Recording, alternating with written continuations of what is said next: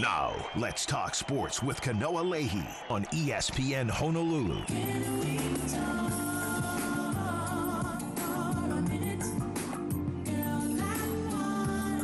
What's up, everybody? Welcome Thursday edition of the program. Let's talk sports. Kanoa Leahey here in the ESPN Honolulu studio, sitting across from my man from the Honolulu Star Advertiser, Billy Hull. Last week it was Billy Hull Wednesday. This week it's Billy Hull Thursday. Hey, look, we just kind of roll with it. This is a very fluid situation. Yeah, that whole Billy Hull Wednesdays thing lasted a really long time. It was that good, huh? It was that good. I got moved to Thursday a week later. Right, that's right. Very effective marketing is when you have that consistent message, right? Yeah. But we appreciate you being here again, Billy. How's things going? Things are good, man. With the summer. The summer's kind of arrived. We, in my world, big part of my life is high school sports, and the season's over. The first full season in 3 years is done. We had the track and field thing over the weekend, so summer's here, my friend. Oh, in other words, I'm reading between the lines here. It is time for Billy Hull to tee it up. Exactly.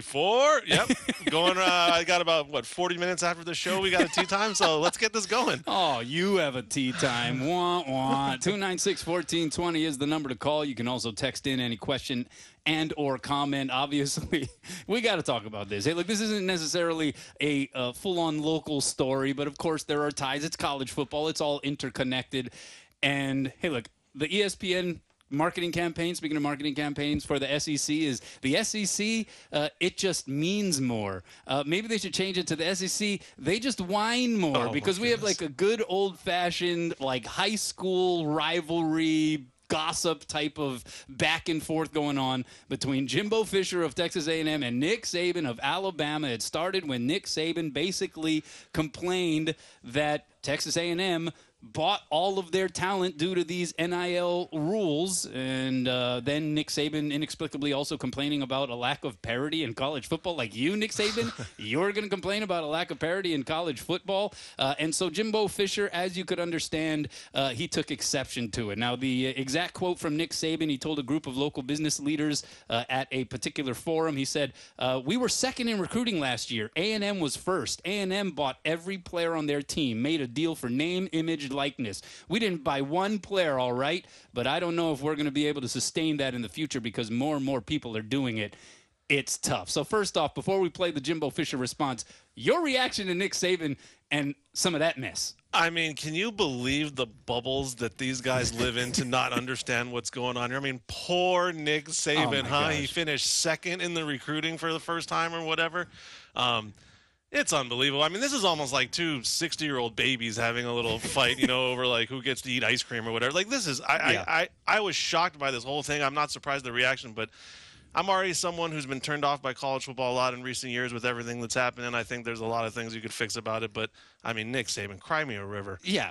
These two like 100 millionaire type of figures in sports, and the fact that they're now beefing over who has the better advantage. Nick Saban's like, this NIL thing, it totally screwed everything up because he owned it, right? He had the advantage, however he was accomplishing it, and now the NIL, which was the intent, sort of goes to maybe even the playing field, at least among those elite level universities. You do have a school like Jackson State and Deion Sanders, and they're pulling off some incredible recruiting maneuvers, but that's another program that Nick Saban called out by saying that they, basically took advantage of this NIL situation in college sports and bought up their players, namely Travis Hunter. Remember the 5-star prospect who decommitted from Florida State and then decided to play for Deion. So, yeah, Nick Saban slinging arrows, right?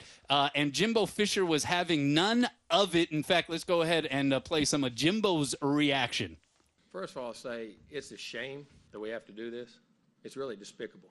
It's despicable that somebody can say things about somebody and an organization. More importantly, 17-year-old kids.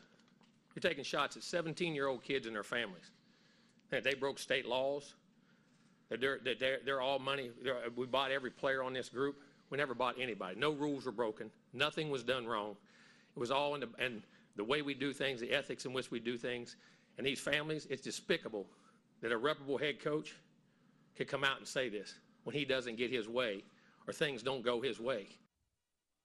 Yeah, so that was Jimbo Fisher's response. That was the despicable quote, right, where he just was taking offense. That was more the defensive tactic against the comments of Nick Saban. But then Jimbo Fisher, who, of course, has a relationship with Nick Saban, they have feigned friendship and respect over the years, but I think this obviously shines a light on the fact that that was absolute BS, because listen to what Jimbo Fisher then said when he went on the offensive against Nick Saban. Go dig into how God did his deal. You may find out about a guy that a lot of things you don't want to know. We built him up to be the czar of football. Go dig into his past, or anybody that's ever coached with him. You can find out anything you want to find out, what he does and how he does it. And it's despicable.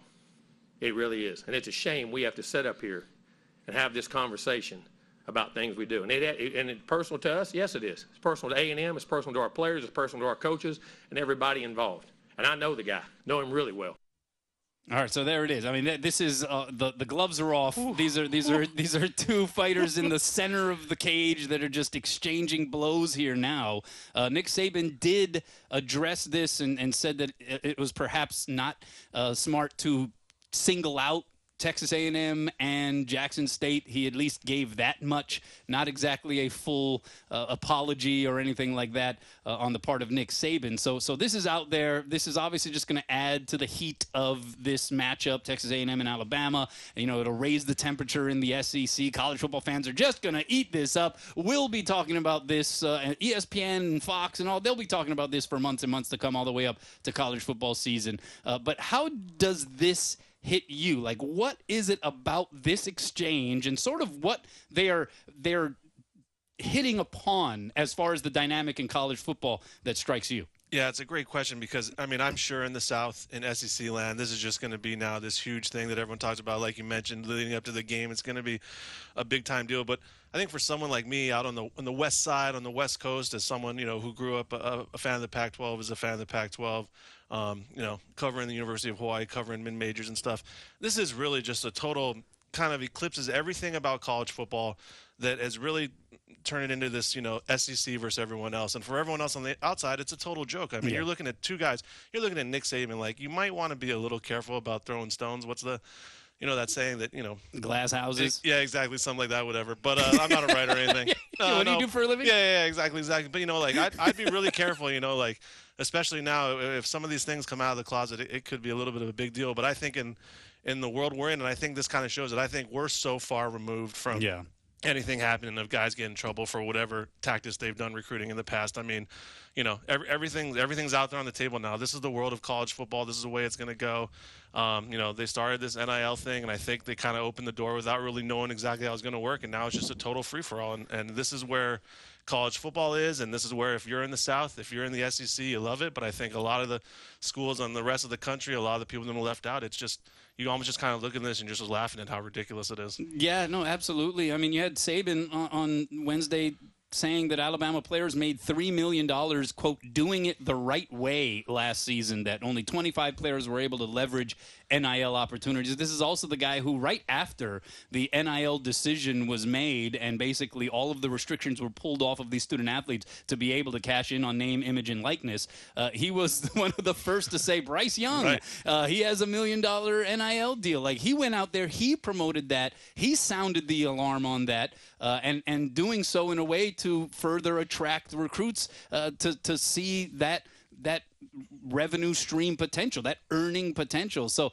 there's just so much hypocrisy here. The level of tone deafness, right? This lack of self-awareness. I mean, it is just unbelievable. And to be honest, it is insulting, really, to the rest of college football fandom, because we saw this coming, right? We've seen all the signs pointing towards this super conference and the haves versus the have-nots, and the haves just continuing to tweak the system and the mechanism to further benefit them, as opposed to trying to find ways to bring up the rest, right? To bring up the non-Power 5 schools with them. There was no interest in doing that. If there was a decision made, I always harp on this. You look back in like the late 70s, early 80s, to me that was a healthy time in college football. You had coaches who weren't making an obscene amount of money, at least by comparison to other coaches.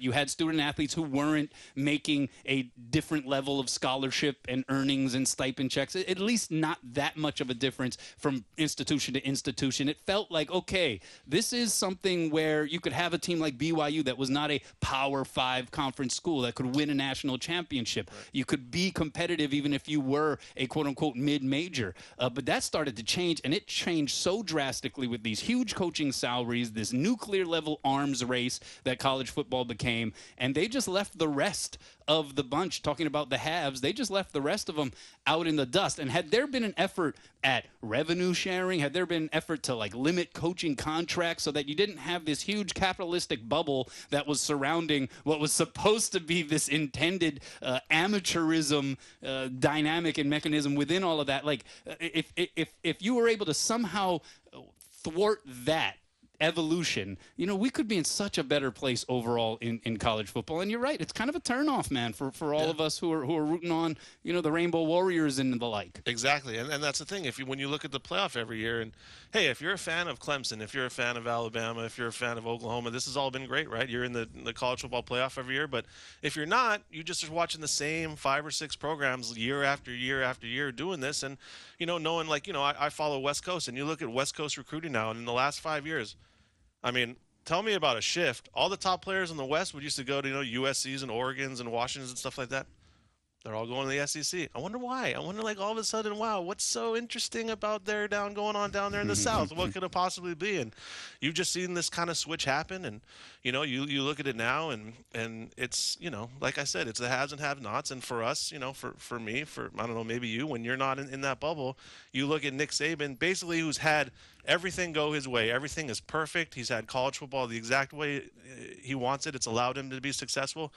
Well, this NIL thing's threatened him just a little bit, and this is kind of, I think, the reaction to that, as I think suddenly it's not exactly the way he wants it anymore, and now big Nick kind of getting a little cranky. Yeah, big bad Nick Saban, who was benefiting from all of the advantages previously, and now all of a sudden other guys are trying to take swipes at his throne, and, you know, it's not happening quite as easily maybe, and he's over there kicking and screaming like a little toddler. Like, that's incredible to me. You have also this week that decision, the Division I Council waiving initial counter scholarship limits for 2 years within Division I football. Basically, previously there was a 25 scholarship per year limit that a program could pass out. Because of the transfer portal, that they tweaked that rule to where you could go as many as 7 scholarships beyond that. But this Division I Council basically saying, hey, look, because the transfer portal is so difficult to navigate for so many programs, they're just going to wipe away that maximum number, that limit. And so from year to year, at least for the next 2 years, programs can offer as many scholarships as they want to, up to the 85 total scholarships that programs are allowed to have. Yeah, I think that's good for, you know, there's obviously some schools out there. I mean, you look at the University of Hawaii a little bit, where there's been kind of an exodus of players when you have coaching changes and kids want to go somewhere else. I think there's probably some schools that you've seen have really, really been hit by the transfer portal and are really struggling to kind of build these things back up. So to allow them to maybe bring in, as long as you keep the number at 85, the overall number, you know, I think it's a great way to kind of allow some of these schools that have really been hit hard by the transfer portal a chance to kind of rebuild their schools and get back to that level and get back and be competitive in whatever conferences they're in. Yeah. Are you, we have about a minute here before we got to take a break. Are you a fan of the NIL or at least, you know, where it's at currently? Well, I'm just I thought for me, college football has been kind of almost ruined for the last 10 years. Like, it's kind of been on this thing that the NIL is just kind of the next thing in this long thing that we've kind of ruined the sport, man. Yeah. You know, it's fun when you can grow up in any part of the country and feel like your team in that area has a chance to win the national championship, and now you can live in like 5 or 6 places in the country, you have a chance, and that's it. And that's not good. And that's the only sport. In theory, in every other NCAA intercollegiate sport, in theory at least, every team is on that same starting line, right? With the same opportunity to go on and win a national championship. There is at least that avenue that is in existence. The only sport where that doesn't exist is in college football, and it feels like, wow, that's so self-sabotaging. That's so self-defeating, and that is a sad thing. The NIL thing, it's clunky, it's messy. They got to try to streamline it and figure it out here. The NCAA sort of washed its hands of it, so that's kind of where we're at. It's an evolution and a work in progress for sure. We have Nawai Kaupe of the Rainbow Wahine softball team joining us later on in the show. We'll be back after this PGA Championship update coming up. All right, welcome back. Let's talk sports. Thursday edition of the program coming to you on ESPN Honolulu, 1420 AM, 92.7 FM. Kanoa Leahey here in the studio alongside Billy Hull of the Honolulu Star Advertiser. We just continue to lament how difficult life is for Nick Saban. Baby's been painted into a corner, and hey, look, we can understand why he would lash out like this. Yeah, I'm sure it's very tough for him to wake up today. It's been really hard in his 9-bedroom mansion, whatever. Times are hard. Maybe, you know what? Nick Saban deserves a raise putting up with all this stuff. Yeah, this is not what he signed no, up for, no. folks. All right. Well, as we like to do, we like to kind of vary it up with a couple of different sports talk radio friendly games. And so we're going to do that with a little segment we like to call What's Up With That? Keegan Olta working the board. You want to take us through it? Sure. All right. So, number one, Patrick Beverley continuing to run his mouth. He has appeared on all week on ESPN shows and took a blowtorch basically to everyone, ranging from Chris Paul to Jason Tatum. What's up with that? Yeah, what's up with that? First off, ESPN has Patrick Beverley like all over the place, like on all the morning shows. He's on First Take, Get Up, all that stuff. And he is just unloading on people. Chris Paul, he called him a cone. Chris Paul, the 9-time all-defensive team selection. Jason Tatum, I guess there was a comparison with he and J.J. Redick were talking about comparing Jason Tatum to Jimmy Butler, one of those who you got kind of things. And he suggested that Jason Tatum wasn't a two-way player. Jason Tatum just played the best defense I've ever seen played against Kevin Durant in my life in the last, earlier in these playoffs. And so I'm not sure what Pat Bev is doing here. I'm not sure what the draw is. ESPN's just kind of falling on the idea of, like, let's just create some clickbait and some controversy, and that's about as far as it goes. What's up with that, Billy? Yeah, at the risk of hating on ESPN, on the ESPN Honolulu radio station channel, it's just one of those things where, we know why Pat Beverley's on here, right? Because he's this guy that you watch him out there, and he's this ornery guy that gets in everyone's faces, who's, I think, a dirty player. I have no problem calling him a dirty player. But he's a guy that's going to do the clickbait thing, that's going to say the crazy thing to get everyone riled up. And, that's unfortunately, the way a lot of this sports programming is going these days, is just to get the loudest guy on there that says the craziest things that gets everyone all upset. But for me, I don't know why you would put Pat Beverley on there, man. I mean, this guy, he's a dirty player. I don't like amplifying him and giving him an opportunity to come out. And it's not like he's breaking down games and trying to give you insights. He's just out there, disrespecting Chris Paul. It was a total disrespect move. There was nothing interesting about it. There was nothing insightful about it. It was just have a guy on here to disrespect Chris Paul. And it just, I didn't like it at all. Yeah, he's clearly holding a grudge, and he just was given the opportunity to sort of unload the clip on all of that, so to speak. And I agree with you. I think that's kind of become the thing. It's become the grift, right? I mean, can we honestly say that Stephen A. Smith, like, half of what he says is genuine? I mean, of course not. It is part of the game. It is part of the strategy to create popularity and controversy, and thus turn that into money. Exactly. Like that's what has transpired here. And so I guess that would be the question. Like, when you look at Draymond Green, his appearances on TNT, when you look at Pat Beverley, his appearances this week on ESPN, like, do they mean what they say? Is this all an act, would you suggest? Well, I think Draymond maybe started a little more that way, but he's really kind of coming to his own. And I think the great, comparing ESPN to TNT, I mean, inside the NBA, you watch Charles Barkley and Shaquille O'Neal and Kenny Smith. And, yeah, you might disagree sometimes with what they're saying, but those guys believe what they're saying. Those guys are out there really believing and going back and forth and trying to do something. I mean, this goes back to, let's be honest, Skip Bayless is the guy that really started this whole thing, right? This is the guy that kind of began this Godfather. Exactly, that kind of began this whole trend. But, yeah, I just don't like giving certain players allowing them, giving them a headspace to be on TV and amplifying their already kind of negative aspect. I've never been. I think Pat Beverley is the dirtiest player I've ever seen play in the NBA. I've never liked him. Wow. I think he's gotten away with a lot of stuff over his career, and then to had to turn around and see him being on ESPN, and just like I said, it's not the insight. It's the just blatant disrespect on national television of Chris Paul. That's the only reason he was on there, and it just kind of rubs me the wrong way. Shouts to Matt Barnes, who actually clapped back at Pat Beverley and said, hey, look, you're not that guy. And the best was he qualified as saying, I'm not that guy either. We're role players. They're not mentioning our names in a couple of decades from now. Right. No, exactly. He was great. I loved it. And just to be able to kind of take a little shot of yourself. Some self-deprecating humor. I like that in guys. Yeah, well, that's why you can trust that.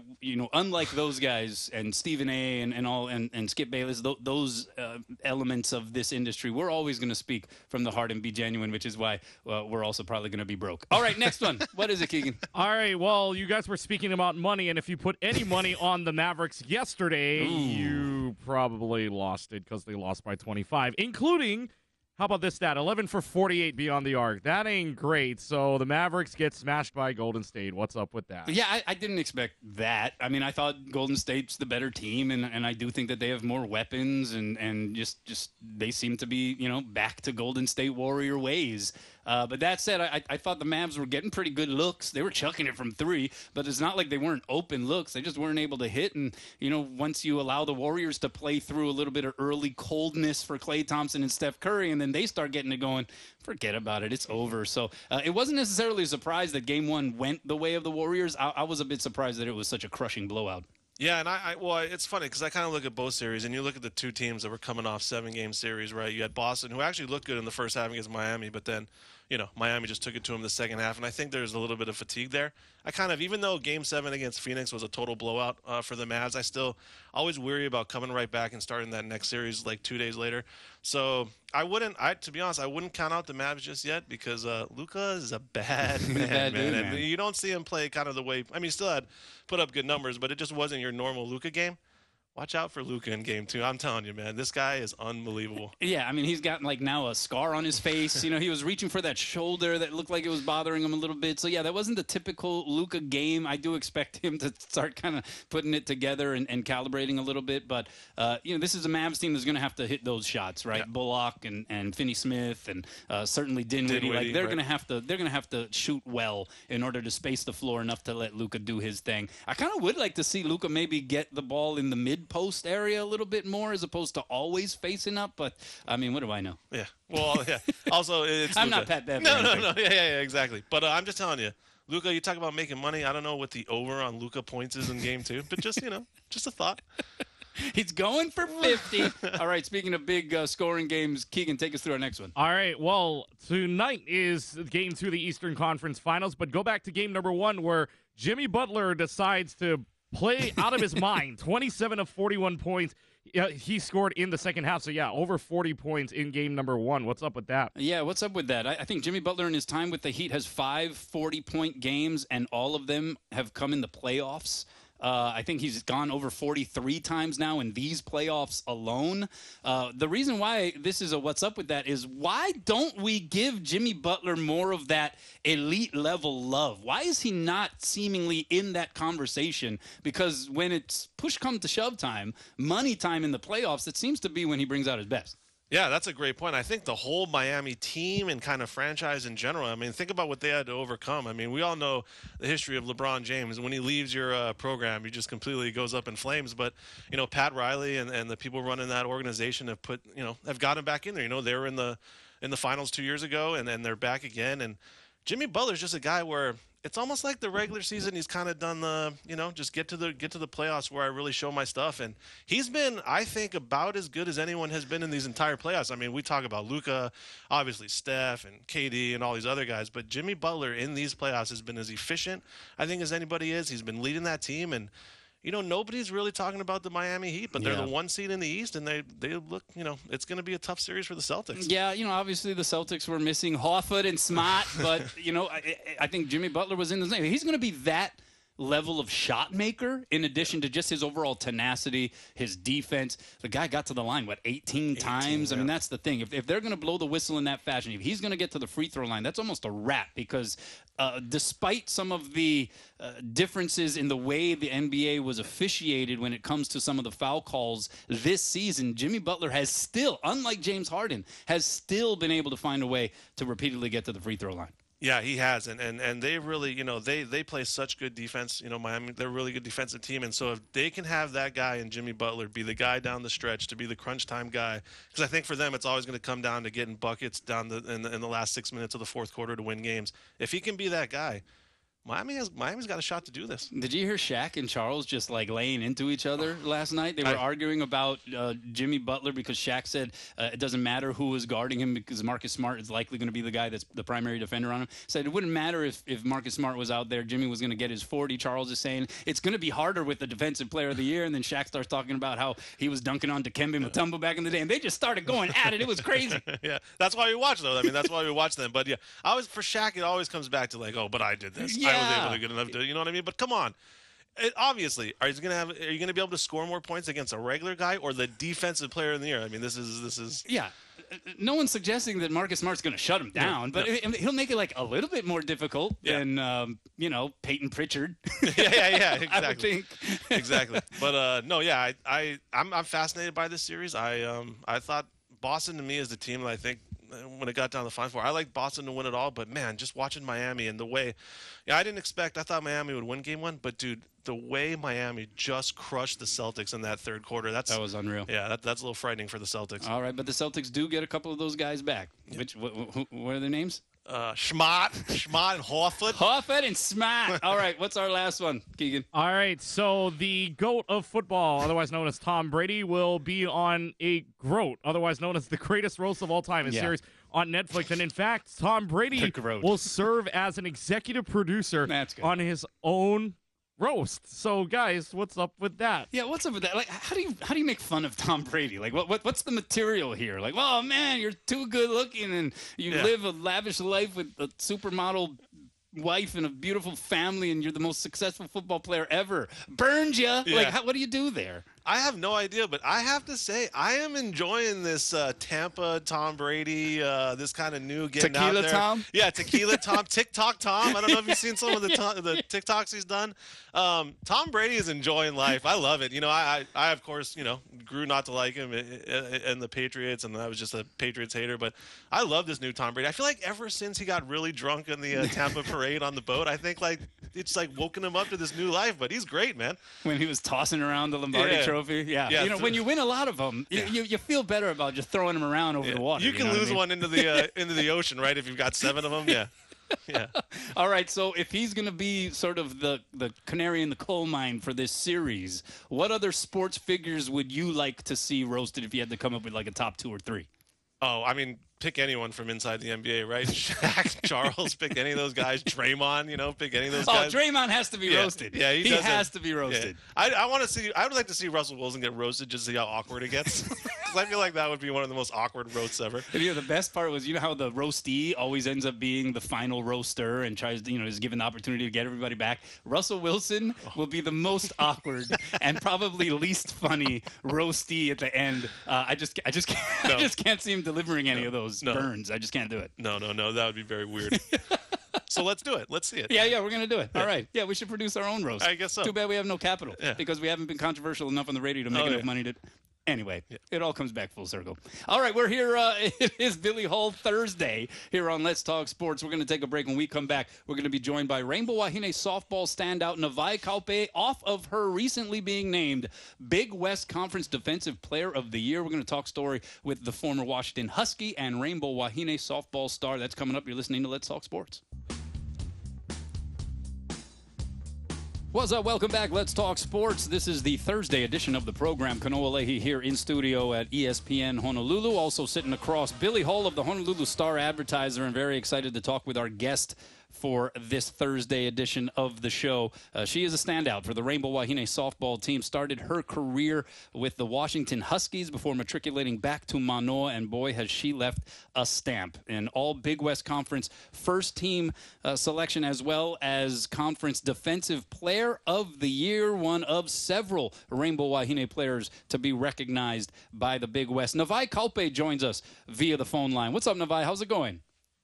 Aloha mai kako. Thank you. Oh, it's so great to have you. You are absolutely one of my favorite rainbow athletes for sure. You have brought such an energy to this program and this department overall. How did it strike you just hearing the news that you got a little wreck here in the aftermath of the season? Honestly, it was shocking. I honestly thought I made so much errors. So I was like, whatever. I think that's what made me not stand out, but I was able to play more freely because I thought I made too much errors, you know. So I was like, oh, okay, whatever. And at the end of the season, I was like, oh man, I was like, okay, whatever, I'll take it, you know.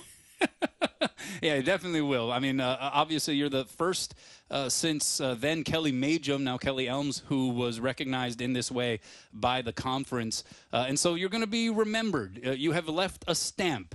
I know that that's not necessarily the way student athletes think when they enter a program or they transfer to a program. You just kind of want to get an opportunity to do your thing. But now that you have kind of left that stamp, does that have any perspective with you?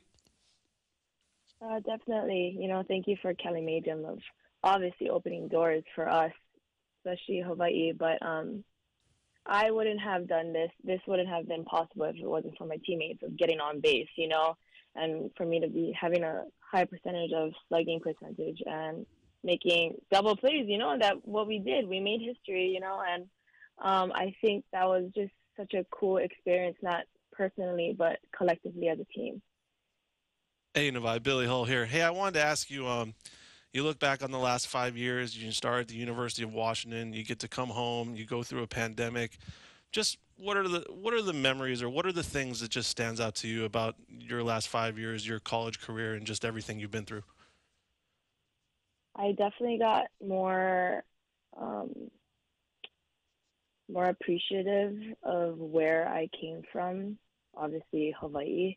And every time I left home to, you know, go train at UW, something was missing, you know, something part of me was missing. And when I came back home, I was like, okay, I got to do something not only for myself, but for these local girls and this team Hawaii. So, you know, I try to give them all my experiences of, you know, as a top, I think they're like top 3, 4 when it was my freshman, sophomore year, collegiate year. And I wanted to share my Manoa, my stories, my experiences that I had at the World Series and just my Pac-12 mentality and bring it here in the Big West.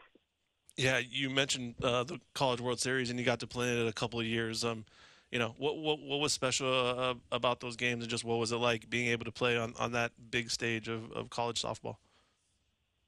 I actually had only one appearance, and that was my at bat. I think I was pinch hitter at that time. It was against Oklahoma, and it was my freshman year. And I was pretty much taught how to hit differently 1 hour before our game. And it was basically, yeah, so I had to, like, kind of stand very close. My feet was very close together. And I had to kind of hit my way. You know, it's kind of like a timely hitting. And my first at bat, I actually hit one up the middle, and I got on bag. It was a single, and I don't know. It didn't feel as thrilling as I thought it would be, Yeah. you know. But I just thought it was pretty cool, you know. And they saw an athlete that could do many things, and I didn't trust that until, you know, they told me to stand on one leg. And so, you know, in the World Series, so I definitely thought that was kind of humbling, you know. And I think my favorite experience out of everything in the World Series would be my dad actually chugging this chocolate milk. He was facing some other parent in the I forget who I think it was Florida State. I think that time we were challenging Florida State, and he won. I was like, oh wow, that's something to really cherish at the moment. So. Wow, chocolate milk, huh? Is that a family thing? Growing up drinking? That's interesting. Does he chug other beverages? Yeah. Okay, it's so funny is that he actually switched the drink. It was actually like the regular like milk, like white milk. Oh. And he was like, you guys got like chocolate milk instead? And so they had to bring him chocolate milk just for him to win. Just for him to win, what's it called? That chocolate milk chug race or whatever. Oh, man. Yeah, he just loves chocolate milk. And Well, I guess we know where your competitiveness comes from, because even in a milk chugging contest, your dad is still looking for an edge. no joke, yeah. I mean, that's everybody in my family, honestly. Even my mom. My mom has a competitive spirit as well. Oh, that's so cool. Speaking of your family and growing up, I know, a very athletic family, and I think I was reading something, you played a lot of sports. But if you didn't go down the softball path, what was there another sport? What would have been the other sport of your choice that you think you maybe could have done well at? That's a great question. I mean, honestly, not gonna lie, baseball and softball has always been a part of my life, and I did volleyball like high school for a little while. But I mean, I was fast enough, but there was like balls that would like go out of bounds, or I don't even know the terms, and I would really dive for like, those kind of balls, and they're like, no, just let it go. I'm like, oh, well, sorry. Like, it's a instinct. I can't just let it go. Like, but honestly, volleyball would be good.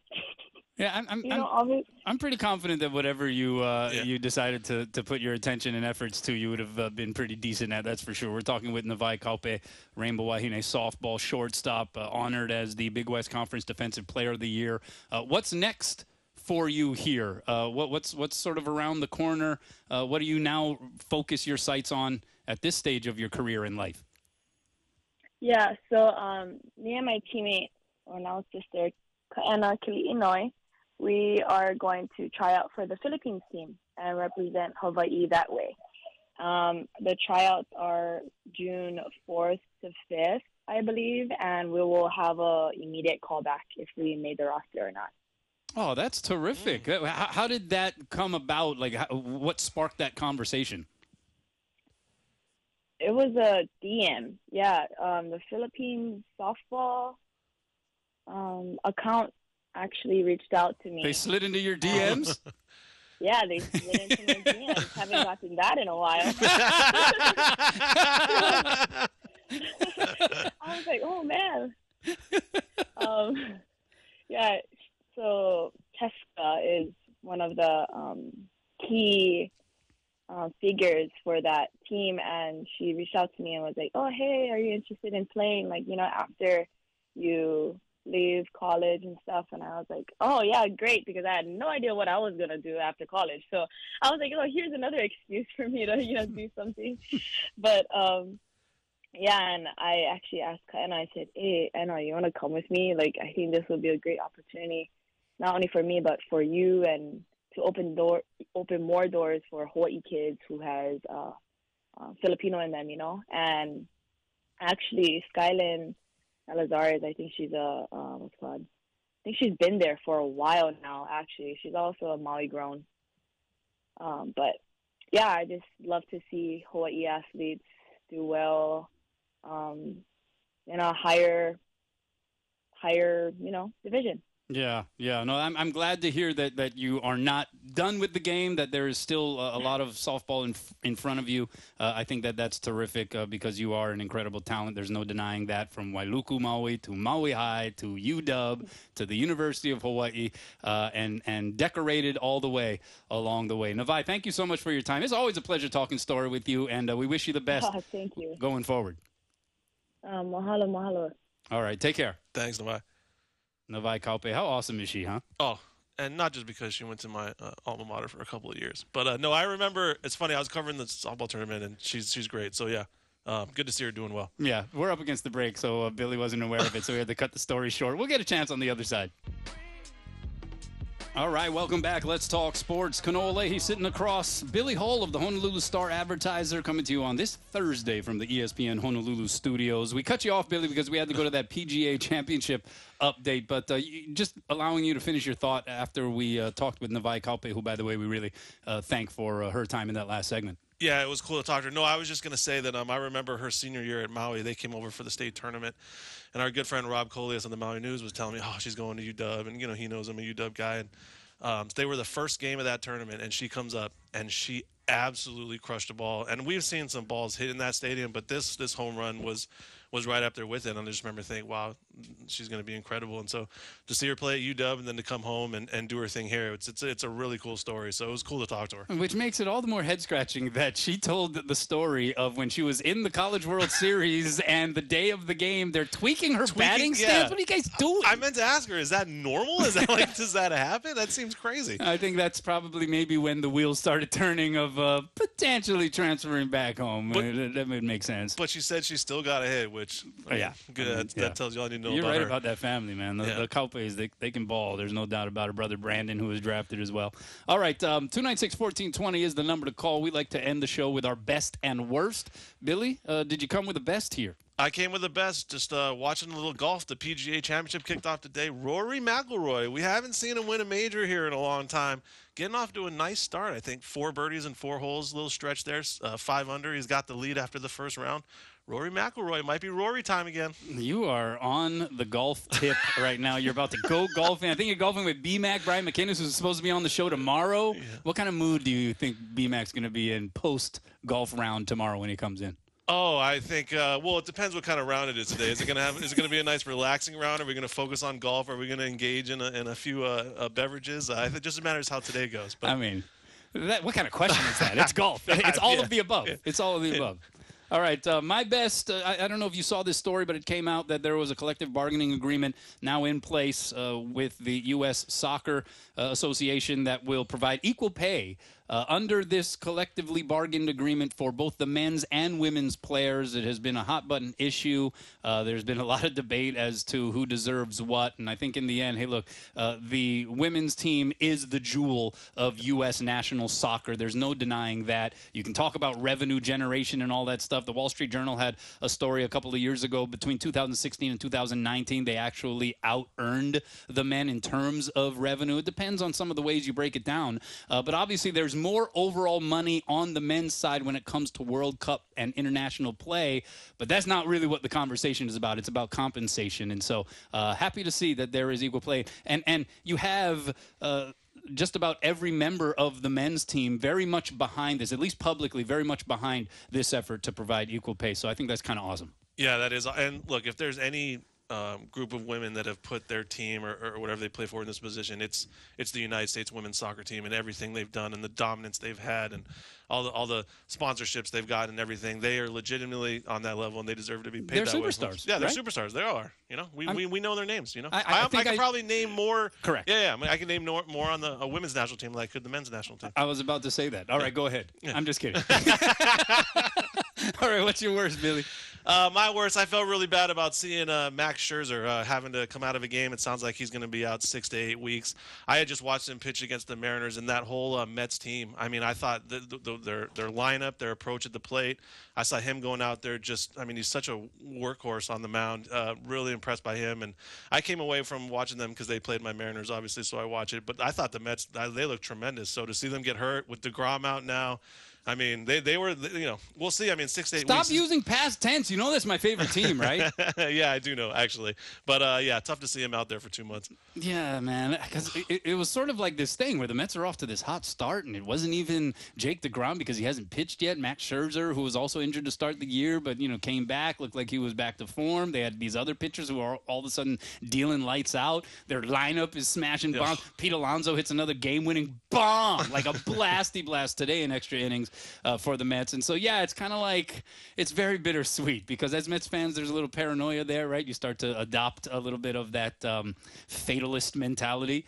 And yet here they are. They're winning some games, but the bad news that Max Scherzer with that oblique strain is going to be out 6 to 8 weeks. So that's a bummer. So you actually did a worst that could have been my worst as well. But instead, my worst haven't talked about this. It's a few days old, but I got to get to it just because, the timeliness of it. Greg Norman's comments regarding the controversy behind the LIV Golf Invitational Series. He is operating as the CEO of the organization. It just came out this week that Jack Nicklaus was offered $100 million to basically operate in that same position, but he turned it down. The Shark has received backlash over comments made referring to the Saudi Arabian monarchy's alleged involvement in the death of Washington Post journalist Jamal Jamal Khashoggi as a, quote, mistake. He was basically saying, hey, look, from what I heard and what you guys reported, you just take ownership of what it is. Take ownership no matter what it is. Look, we've all made mistakes, and you just want to learn from those mistakes and how you can correct them going forward. Norman was asked about Saudi Crown Prince Mohammed bin Salman's alleged complicity in the 2018 killing of Khashoggi, who is an American citizen.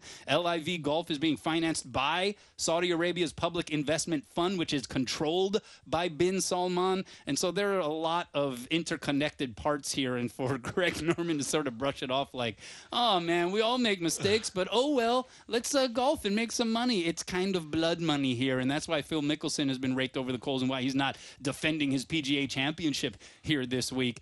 Greg Norman very much even beyond a Saban level lack of clarity and lack of self-awareness. Yeah, it's crazy. It's crazy what money do. It's crazy the decisions people will make based on money. But going to be really interesting to see the group of people that end up, if this really ends up happening, the list of golfers that are going to go and do it, because I think they're going to. Sergio. Yeah, Sergio. Yeah, we saw that, right? He got mad at the tournament. He's like, I can't wait to get out of here. So, yeah, it's going to be that list of golfers that goes and does that. It's going to be interesting because there's definitely going to be some backlash in the United States to those that go over and do that. Yeah, this was actually last week. It was during a news conference in London to promote the first event that's taking place June 9th through 11th. The money behind this thing, the LIV Golf Series, offering the richest purses in pro golf history. Total prize money for the 8 events planned, $255 million. Norman announced an additional $2 billion investment from the fund to expand the series the next 3 years. So there's big money. There's no doubt about it. And that's why I'm going to go work on my golf game right after this. Because you're all right. You're all right accepting the blood money. Yeah. All right, Billy Hull has made it official, everybody, right here on ESPN Honolulu, that he is okay accepting the blood money as long as he gets paid for them pars. Yeah, 7 figures minimum. Let's go. Where are you playing Where's the today? contract? Royal Cunha. Oh, okay. Yeah. Chances go low there. Yeah, there you go. You can score a little bit over there. All right. Well, good luck. Tell BMAC I said what's up. No FOMO over here. I'm not jealous whatsoever. Thanks to Nawai Kaupe for joining us. Thanks to Keegan for operating the board. Billy Hull's out. BMAC will be back tomorrow. See you tomorrow, everybody. Let's talk sports. See you guys.